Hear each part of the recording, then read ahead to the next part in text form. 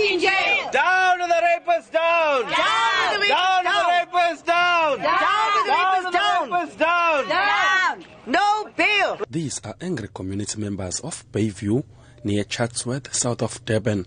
They were doing outside the court where a local man was appearing on allegations of raping his 3 biological daughters.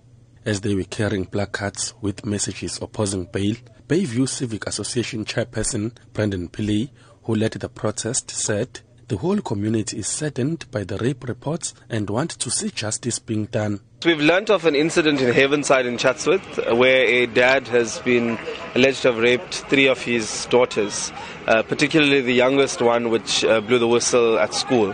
He's now been arrested and in custody.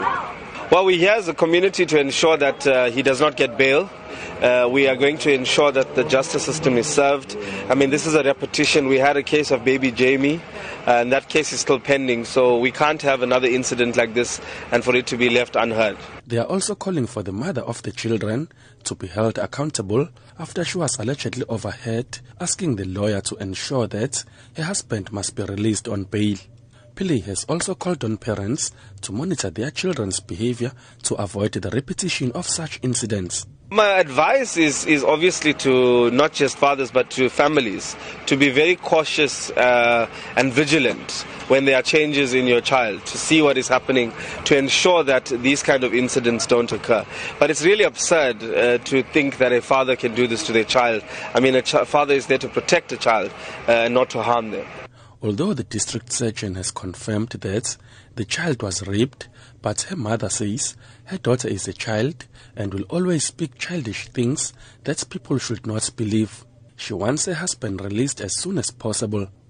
Inside court, the proceedings started off with the prosecutor taking center stage, reading the charge sheets that the accused is facing serious charges of rape, incest and abuse of his 9-year-old biological daughter.